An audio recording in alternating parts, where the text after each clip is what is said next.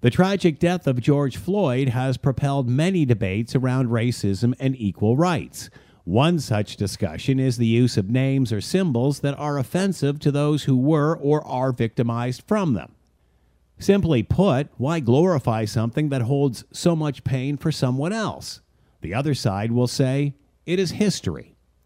The Confederate flag is one of the latest examples. Statues, building names, including universities, street names, even town names are now coming into question. But is each one of those examples equal to one another? Is one more acceptable than the other? Or remove them all?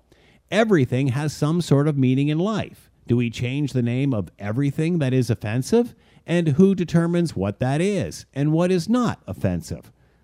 Most may not even know the name of their town, street, or school is offensive. And that is another problem. So why not educate first, then debate removal? Perhaps we're missing the point here. Is it about the name or the discussion that follows afterwards? I'm Scott Thompson.